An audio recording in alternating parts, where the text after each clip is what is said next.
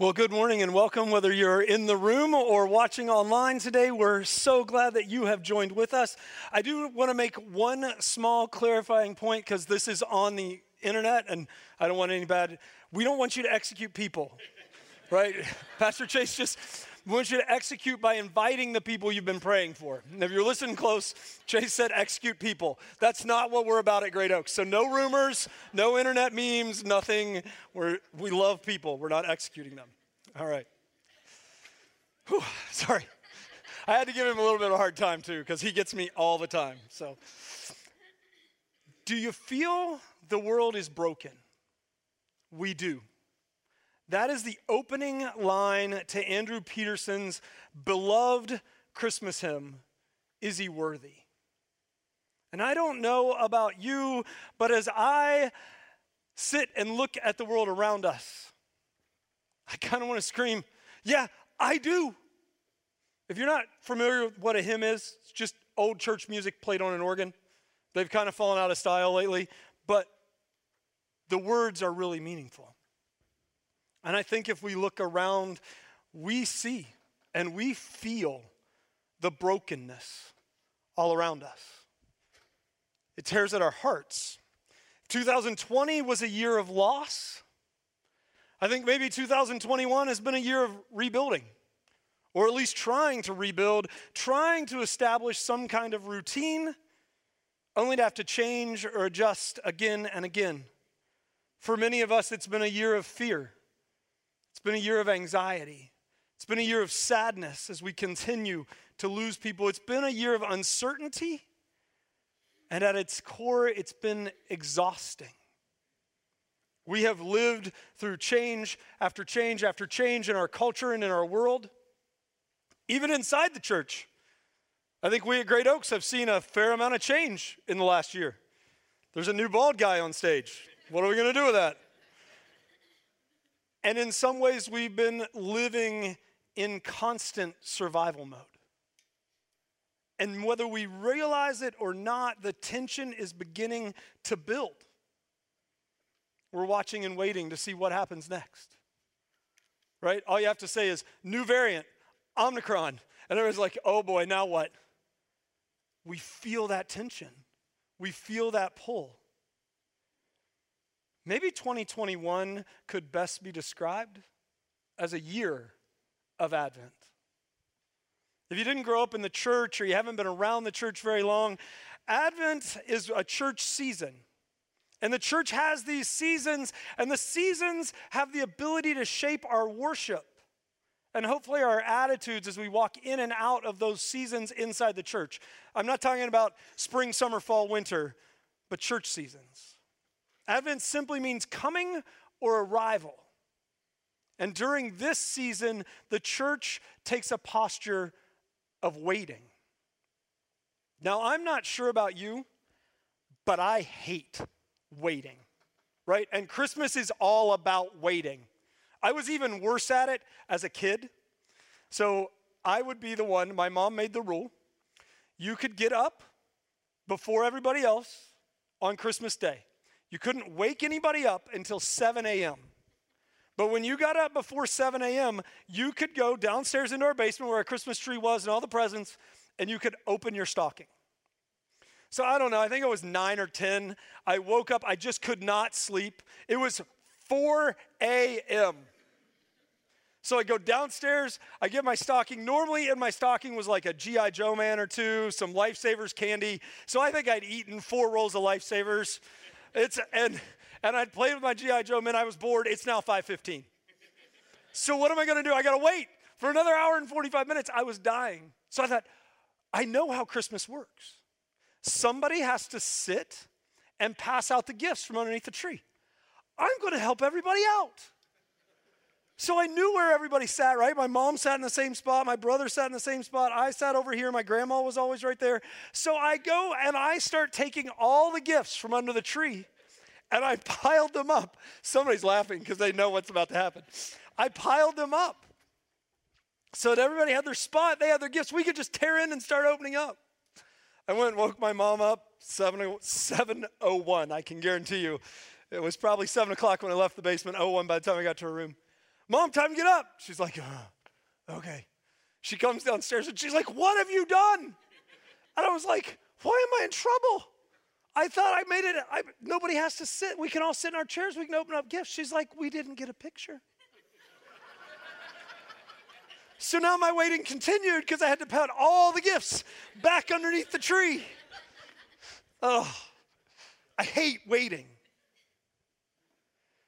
But the Israelites of the Old Testament waited for centuries and centuries for the Messiah to come.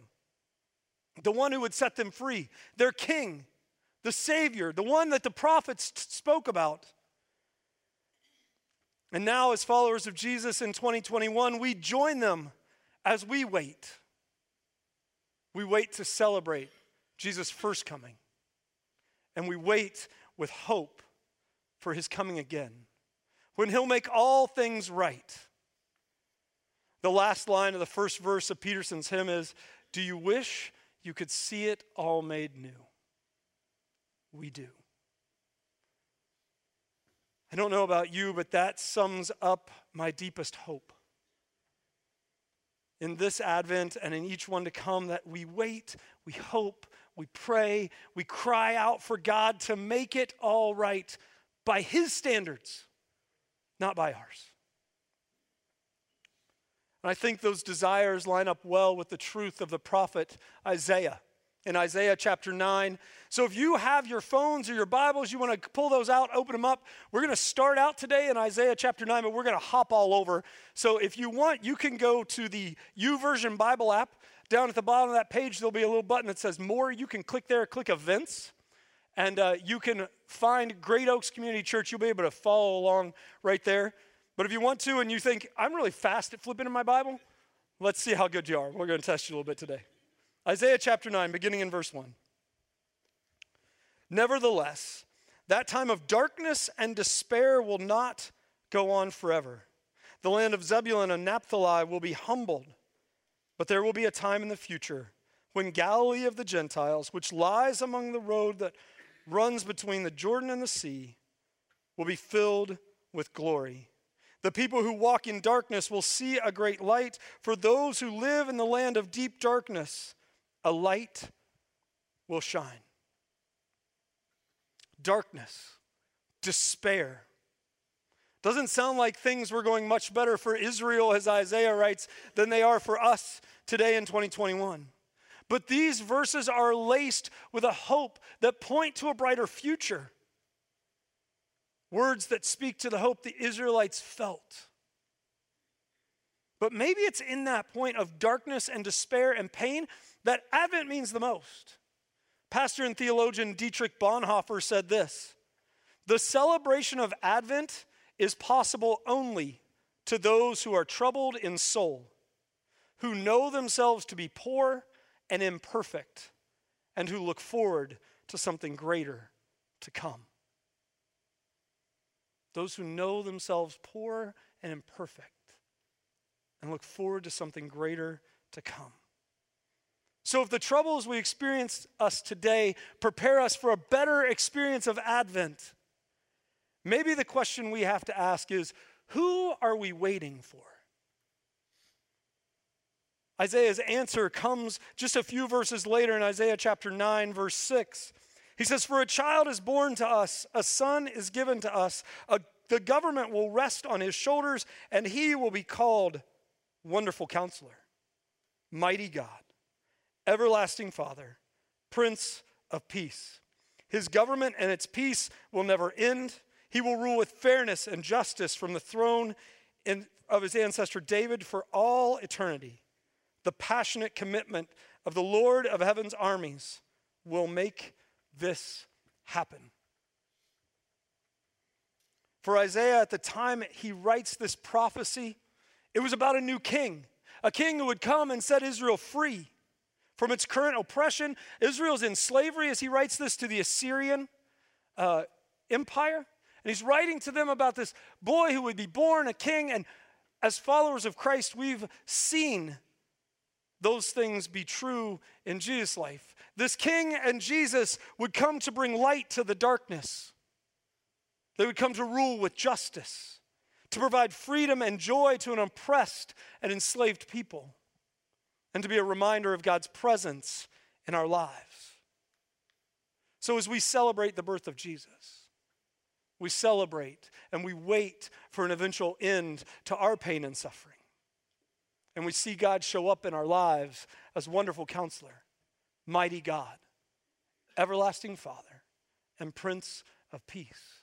We can read through these names and they've probably become so casual or so normal to some of us that we don't see the depth of the meaning they have. But as we prepare for Christmas this year, we want to sit and think about what is in a name. What's the meaning behind these names? And if you were here last week, Pastor Dan did a fantastic job kicking us off as he talked about what it meant for Jesus to be our wonderful counselor in our everyday lives and that he's our source of wisdom. So today, what's it mean in 2021, Monday through Saturday, in our normal life, for Jesus to be mighty God? Now, if you miss everything else I say today, don't miss this. The bottom line or the main point of this talk is Jesus is the mighty God who has the strength for all of our brokenness. You and I don't have the strength, but Jesus has the strength for all of our brokenness. And as we worship him as mighty God, we see those truths begin to be evident in our lives. First, Jesus has the strength to create out of nothing. This is maybe one of the most profound things we can say about who Jesus is. Listen to the words of Genesis chapter 1, verse 1, which are going to be familiar to many of you. Actually, I'm sorry, this is verse 2. The earth was formless and empty, and darkness covered the deep waters. And the Spirit of God was hovering over the surface of the waters. Then God said. Don't miss that. There's no chemistry set here. Jesus didn't go get out his beginner chemistry that he got for Christmas. He unwrapped it under the tree and he starts to create. He starts to put the elements together to form water. No, God speaks. And at the power of his voice, light appears in the sky. And at the power of his voice, land appears and water gathers.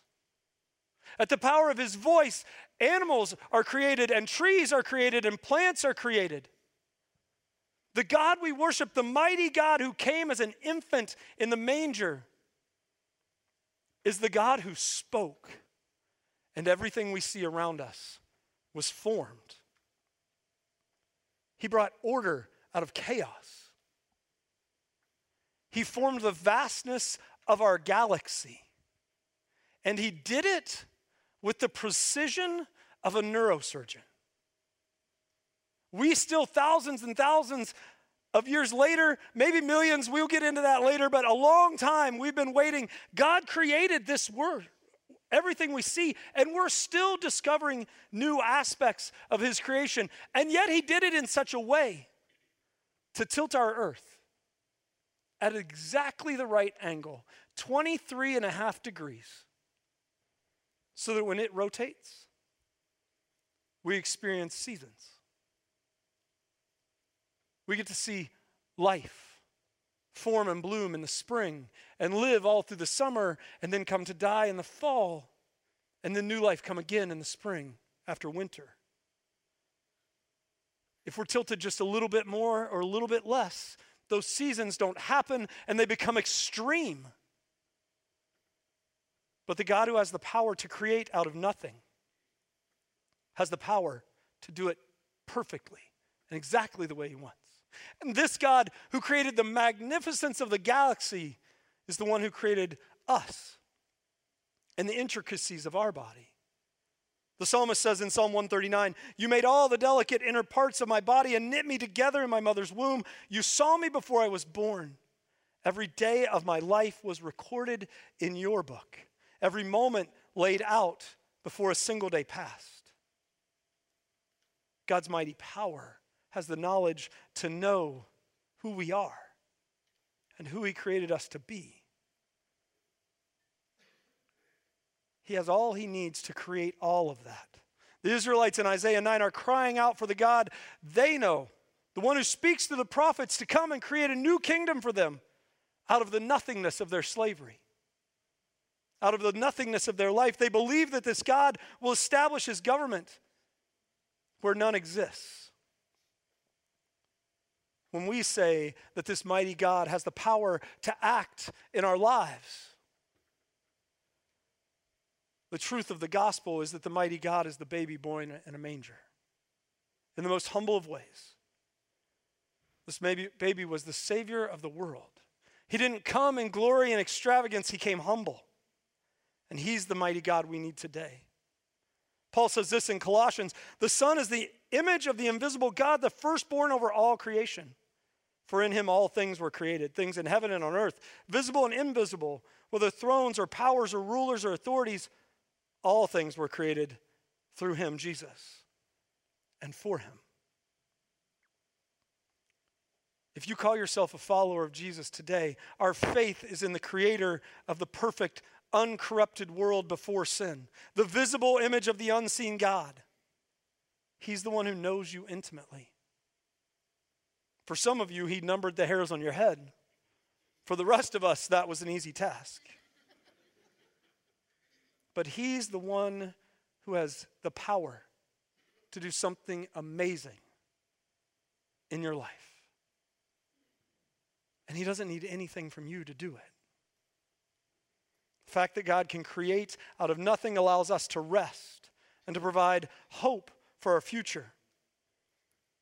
We don't know when he'll come back, but we know he will come back because he has the power to create new or restore the old from the brokenness of its original form.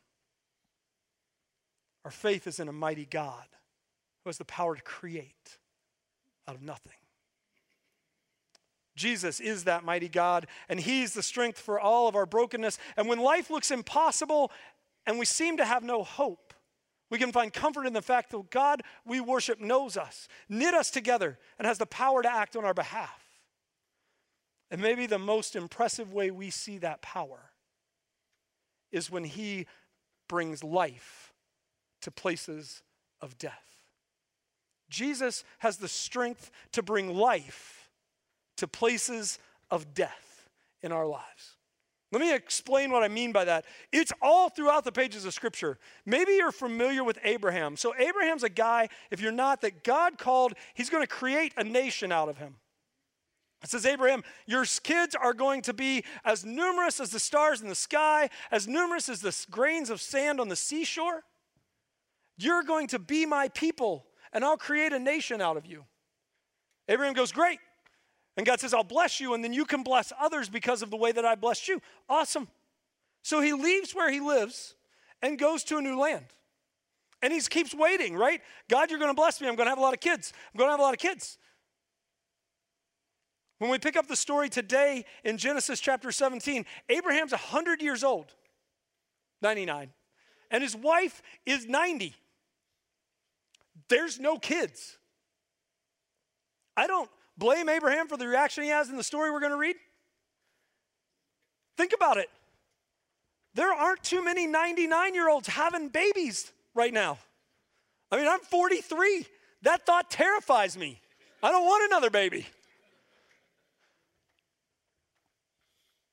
God talks to Abraham in Genesis 17:15. Then God said to Abraham, regarding Sarai, your wife, her name will no longer be Sarai.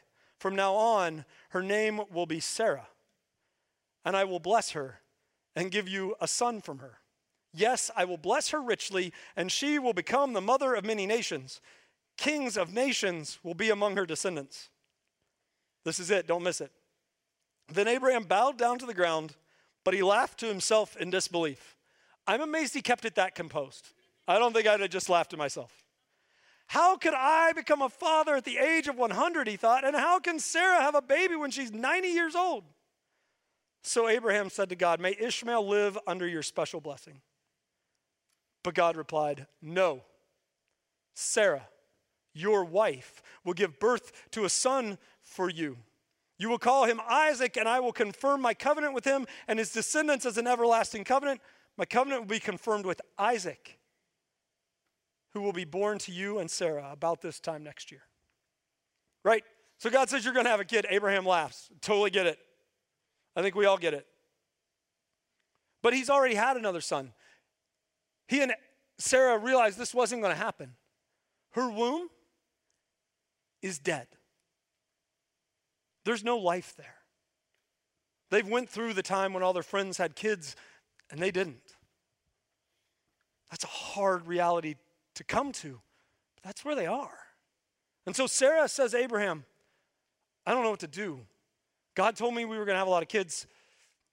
My womb's dead. Here's my servant girl. Have a son with her. And so he does. And they have Ishmael. And God says, no. Abraham, I'm the God who brings life to places of death. I'm the God who brings life to where everybody else said it's dead. And if you know the story of the Bible, Sarah at 90 years old becomes pregnant with Isaac. It's not the only place in the Old Testament it happens. He leads the Israelites out of slavery in Egypt, and they're free, right? They were dead in slavery. Life has come, and now they run, but the Egyptians are coming behind them. And so I've got death coming behind me from the Egyptian soldiers, and I've got death by drowning in front of me at the Red Sea. And God says, I am the one with the power to bring life out of places of death. Sea, part. And they walk across on dry land. God brought life to the Israelites.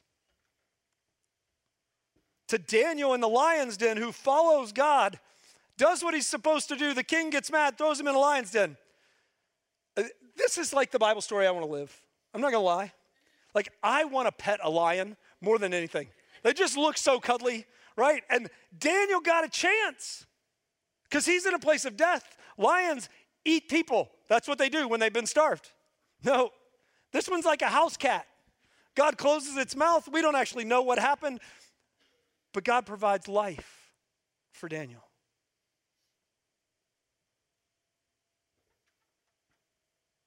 And then Jesus, the visible image of the invisible God, comes as a baby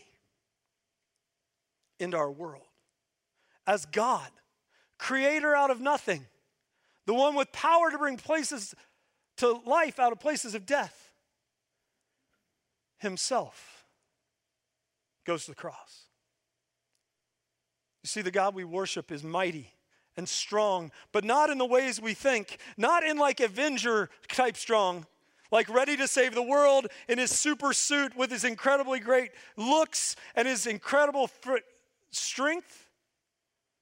No, he's the mighty God who came to serve, to sacrifice, and to eventually go to that place of death.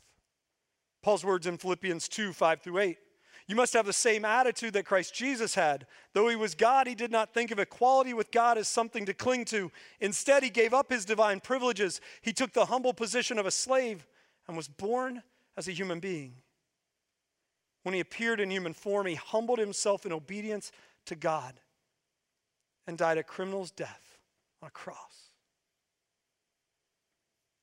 Mighty God goes to the place of death and brings life out of a tomb. Don't miss that.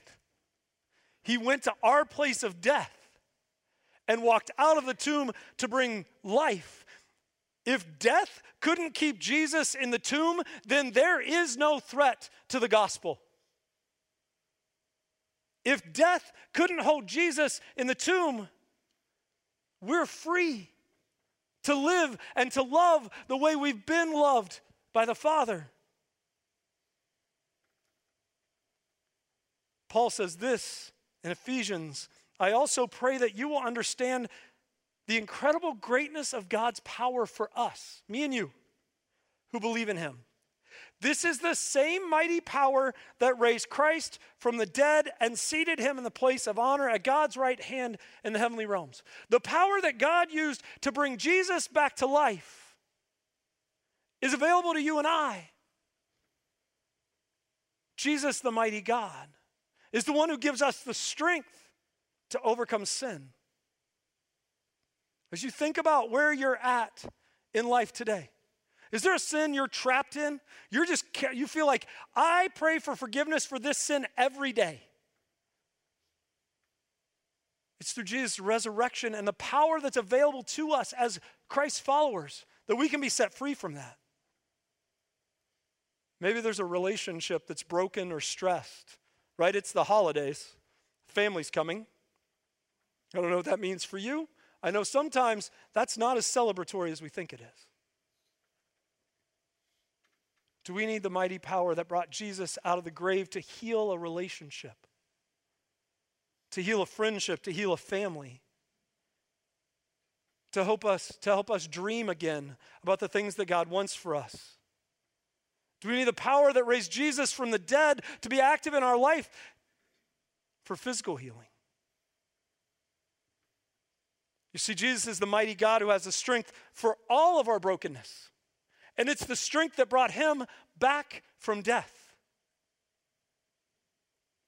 Lastly, Jesus has the strength to provide rest for the weary. Take a look at Psalm 91, verses 1 through 4. Those who live in the shelter of the Most High will find rest in the shadow of the Almighty. This I declare about the Lord. He alone is my refuge, my place of safety. He is my God. I trust him, for he will rescue you from every trap and protect you from deadly disease. He will cover you with his feathers. He will shelter you with his wings. His faithful promises are your armor and protection. You see, it's Christmas time. Great, right? We're all excited, right? You guys all sort of cheered when Chase asked you if you were ready for Christmas. Christmas is exhausting, isn't it? We got presents to buy. We got food to cook. We got a house to clean. We got decorations to put up.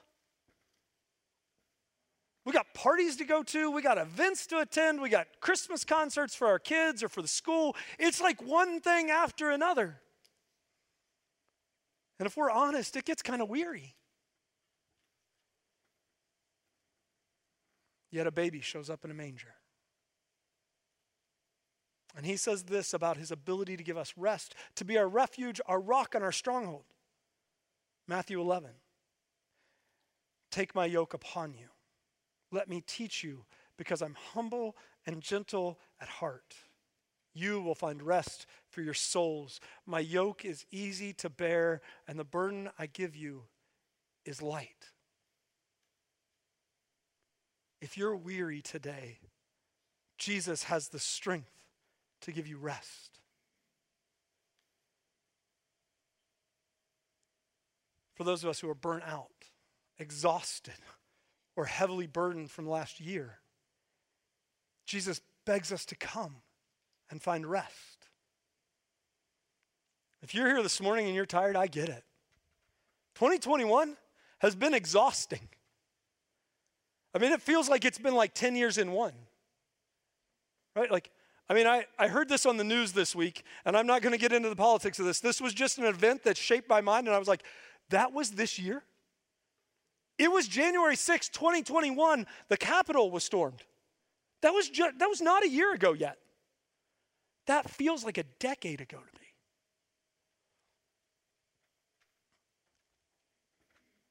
"2021's been exhausting for me too. It's been a year where God began to work in my life and say, hey, you know what? I think I've got something different for you. And that was really exciting. Meant I got to move out of the frozen tundra of Minnesota into the dreary rain of central Illinois, but it's really exciting. But with all of that stuff, it brings a lot to do. Pack a house. Pack a loading truck. navigate the emotions of a 10 and 13-year-old as you get ready to leave their friends and leave their school and come to a new place. Navigate the emotions my wife and I had as we said goodbye to really great friends and hello to really good new friends. It was full of graduating seminary and then figuring out what that actually means.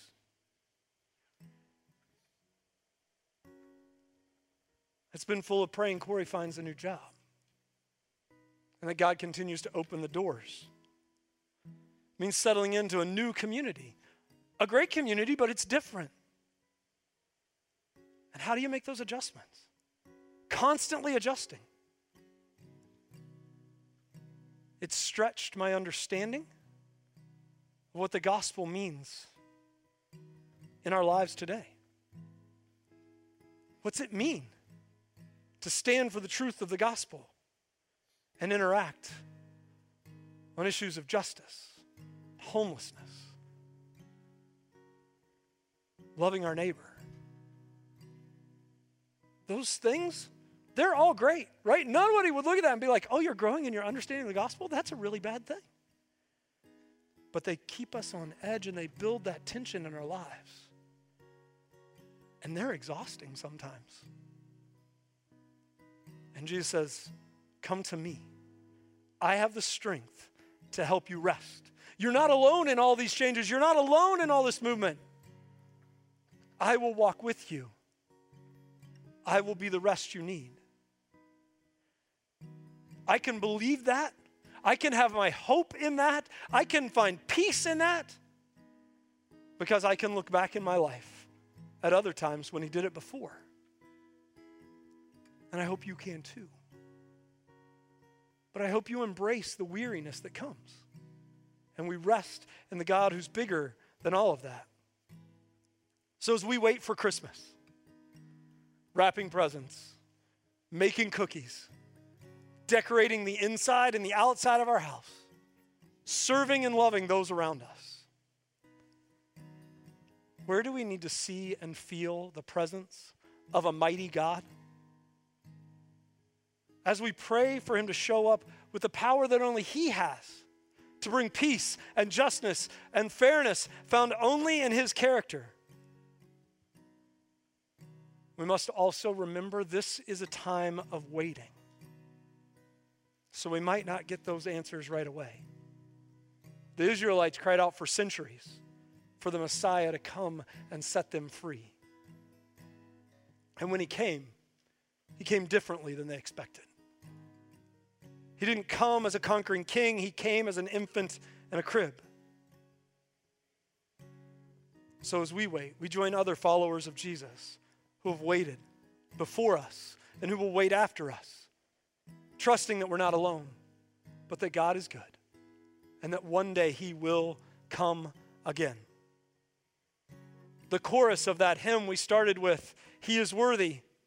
I hope these words are on our hearts.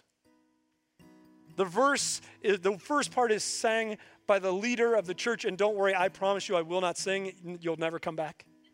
And the second part is sung by the congregation. Is all creation groaning? It is. Is a new creation coming? It is. Is the glory of the Lord to be the light within our midst? It is. It is good that we remind ourselves of this. It is.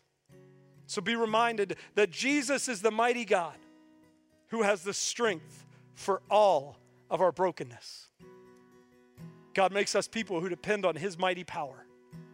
And it's in that mighty power that we learn to love our neighbor well. May that be the cry of our heart. To depend on God and to love our neighbor well as we wait for Christmas. Will you pray with me?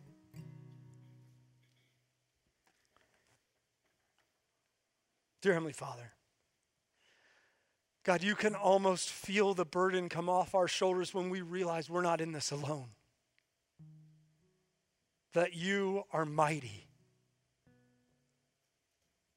more mighty than anything we can comprehend. We can't even comprehend what it would mean to create out of nothing. We hear stories of people being brought from death to life. We read them on the pages of Scripture, but God, we can't comprehend that power. And yet, for you, that's who you are. That's your nature. That's what you want to do for us. God, may that power and that knowledge be rest for us. May we lay our burdens at your feet, trusting that you will comfort us. You will give us rest. You and your mighty power will deal and heal with those things the way you see fit for your glory. And God, may the love that we feel, may the rest that we receive flow out of us to those who don't know you, so that they can experience your love through us as we love them the way you've loved us. God, I pray for each person in this room, whatever their hurt, whatever their pain, whatever their brokenness, God, that they would experience your mighty power this holiday season in a way that shocks them, in a way that surprises them, in a way that moves them in the most unexpected of ways. All for your glory. God, make us a church dependent on your power. We pray all this in Jesus' name. Amen.